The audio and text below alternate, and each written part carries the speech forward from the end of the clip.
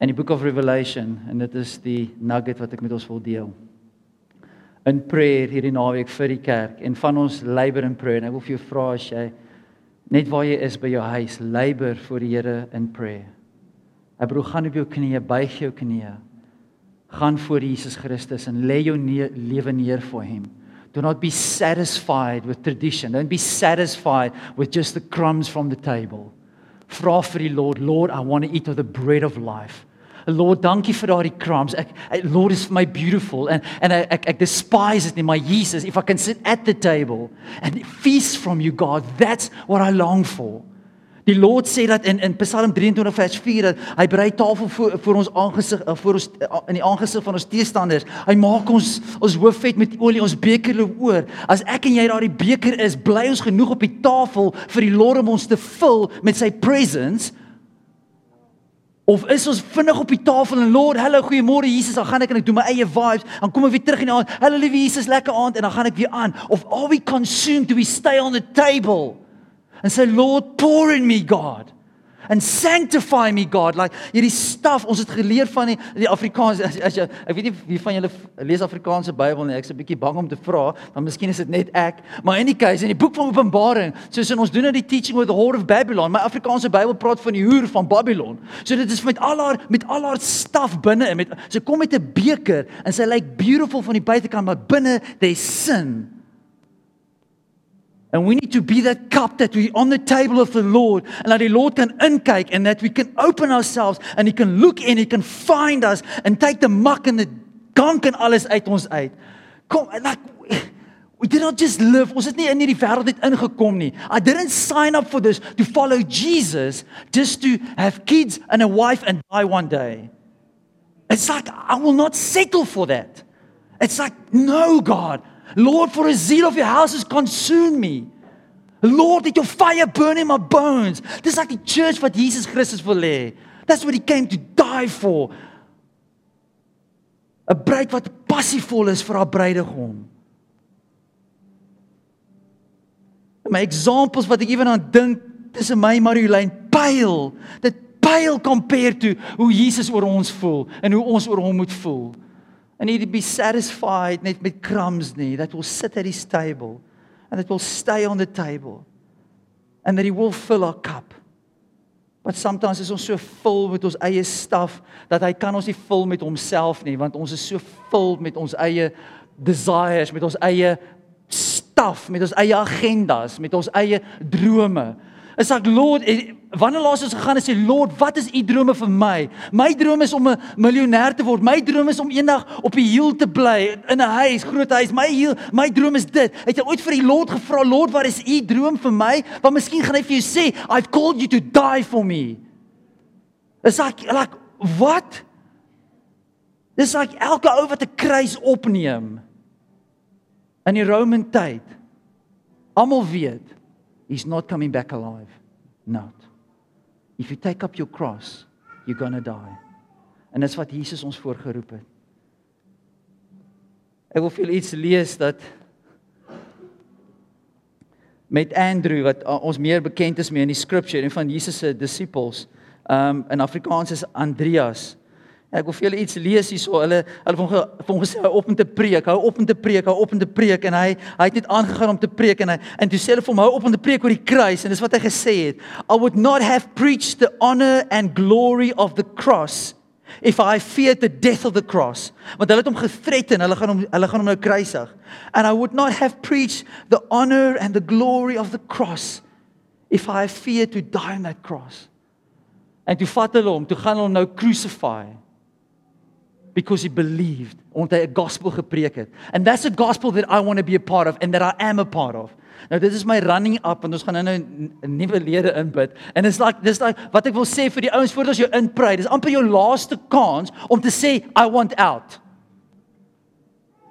Ek gaan nie jou naam opnoem om te sê kom vorentoe, ons gaan jou inprei nie. As jy die orientation gedoen het en jy daai vormpie gesign, het ek gebid vir jou vanaand, en ek het gebid dat jy in jou seat sal vassit, that you will not come up if you're not going to come and die with me. God is not interested. He says He wants a living sacrifice. Dis wat Jesus wil hê. If you're not willing to die, don't come up. Please don't. Please don't.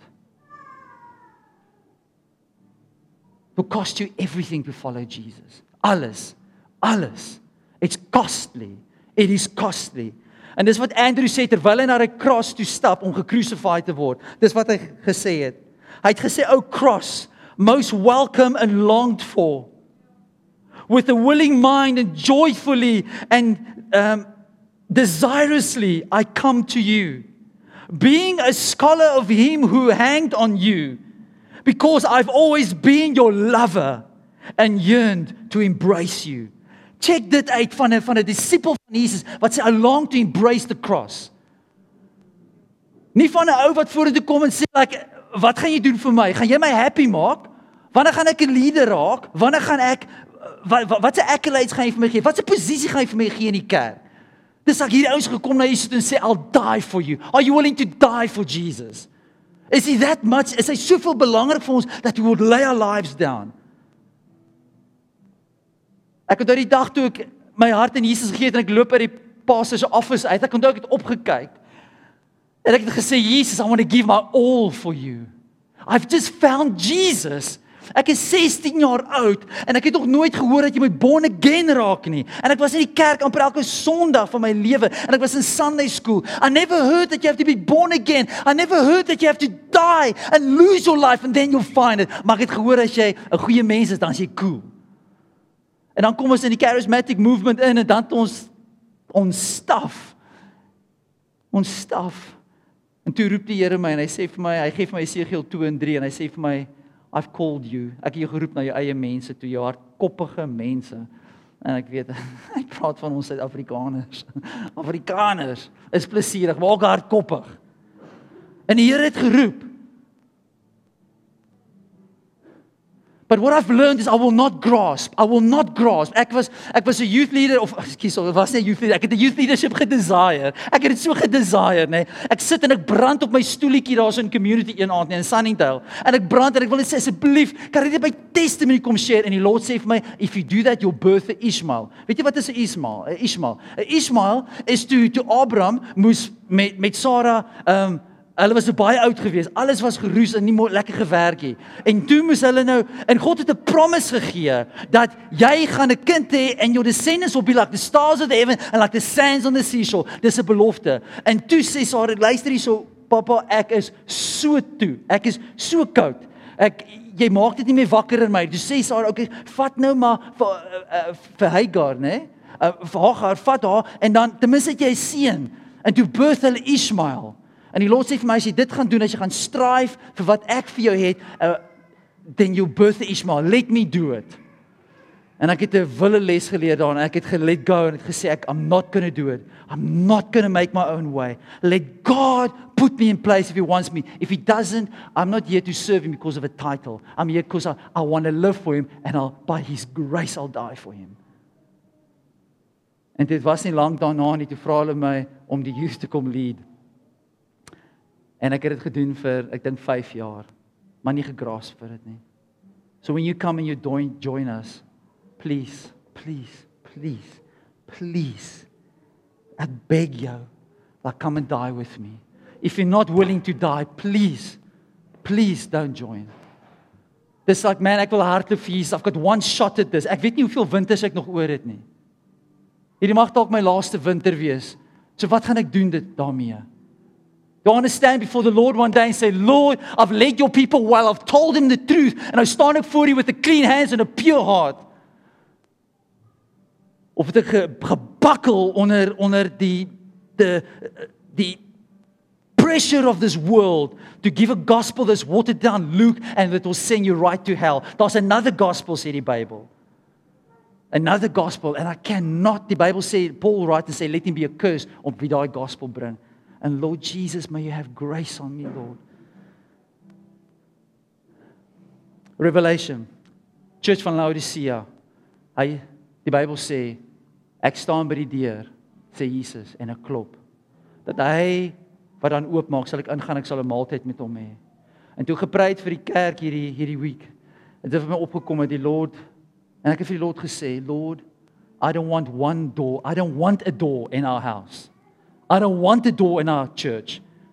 I don't want you to stand and knock. Ek wil nie jy moet 'n klokkie druk nie. Ek wil nie jy moet 'n intercom system hê om by ons in te kom om te vra, mag ek asseblief inkom nie? En as ons sê nee, dan maak ek net nie die hek oop nie.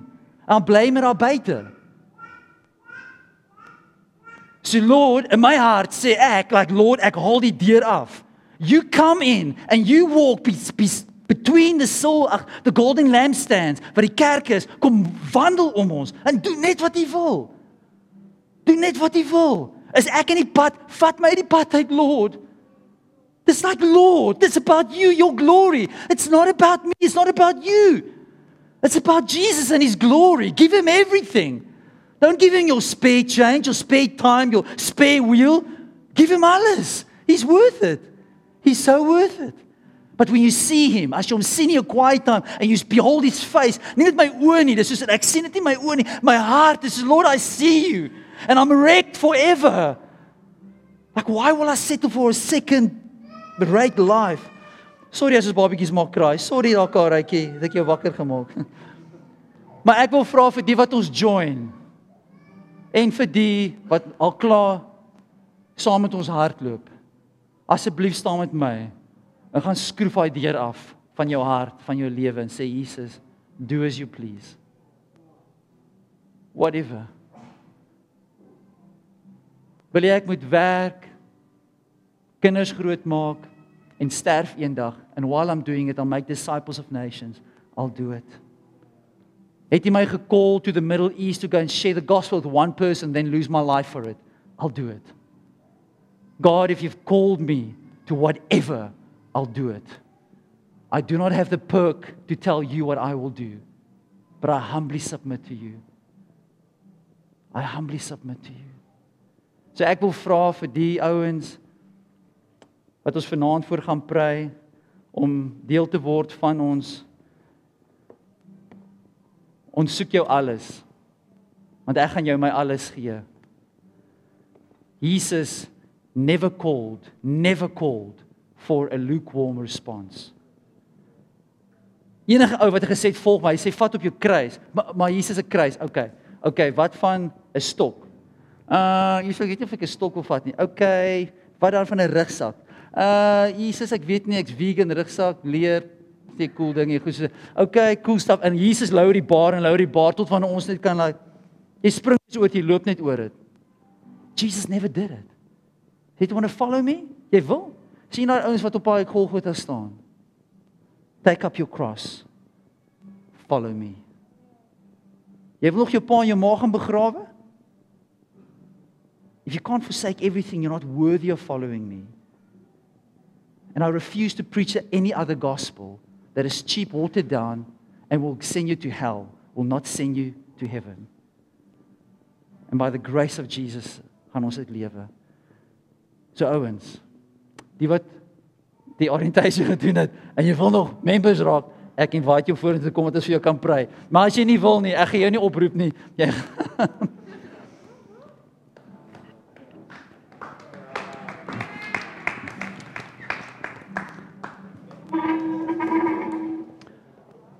Gewoonlik applaud mens die mense terwyl hulle stap na die kruis toe nie. Dit was 'n bietjie weird, maar cool.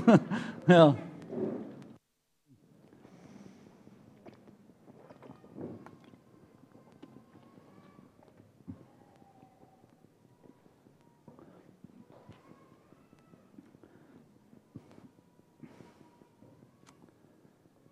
Julle as die kerk meer van julle kan hê wat sê I'm willing to lay down my life. You want me to serve, I'll serve. Sonder 'n title, met 'n title. If I never get to be a leader, it's okay. As long as I'm a lover. Ek hoef nie 'n leader te wees nie. Ek aspire nie vir accolades nie, ek aspire net mense op my arm kom, my skouer kom tap die hele tyd vir my pamper lang to my whims nie, maar ek is iemand that will lay down my life for the saints. Dan is jy in die regte plek. And I'm with you. Want ek labour among julle, ek labour saam met julle, en ek vra vir julle join my om te labour. En ek vra vir jou join my, saam met die res van die ouens hierso, to come and lay down your life, to come and die for Jesus. Even if it means losing your life for Christ. That you will, it's a serious thing. It's a serious thing. En ek wil 'n prayer pray. 'n prayer vir julle dat ons julle receive en dat ons gaan iron sharpens iron. Dit beteken altyd maanskyne rose wees nie, maar iron sharpens iron, but we're willing to walk this thing out.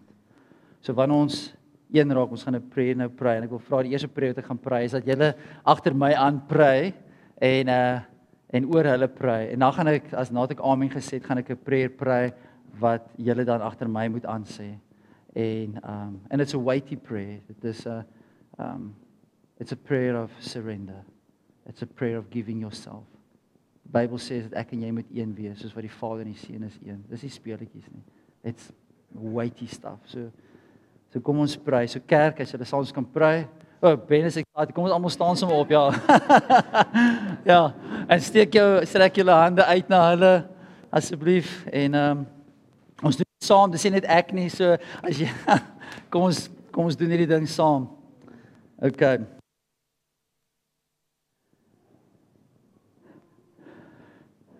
Koning van die eeue. Ek kom na u toe. Ek kies u en ek volg u. En Here Jesus, ek kom lê my lewe neer vanaand vir my broers en susters hier voor my.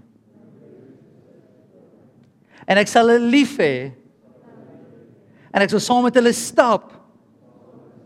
En ek sal hulle vergewe as hulle my seermaak. Jesus, help my om 'n ware vriend te wees. Want 'n vriend gee sy lewe vir sy vriend. Jesus, kom sit in my 'n hart van compassion vir my broers en susters. En wat in ons fridge is julle sin. En wat in julle fridge is ons sin. Amen. Amen. Okay. Nou julle weet. Koning van die eeue. Hierdie is nie speletjies nie. Ek lê my lewe neer in ruil vir u lewe. En ek kon lê my lewe neer hier in hierdie huis om u groot te maak. Ek het nie 'n begeerte om groot te wees nie. Ek het 'n begeerte om soos die kind te wandel, skoon en blameless. En Here Jesus, kom vul my vanaand opnuut met die Heilige Gees en empower my om 'n witness te wees. En wat in my fridge is julle sin. En wat in julle fridge is myne. Amen.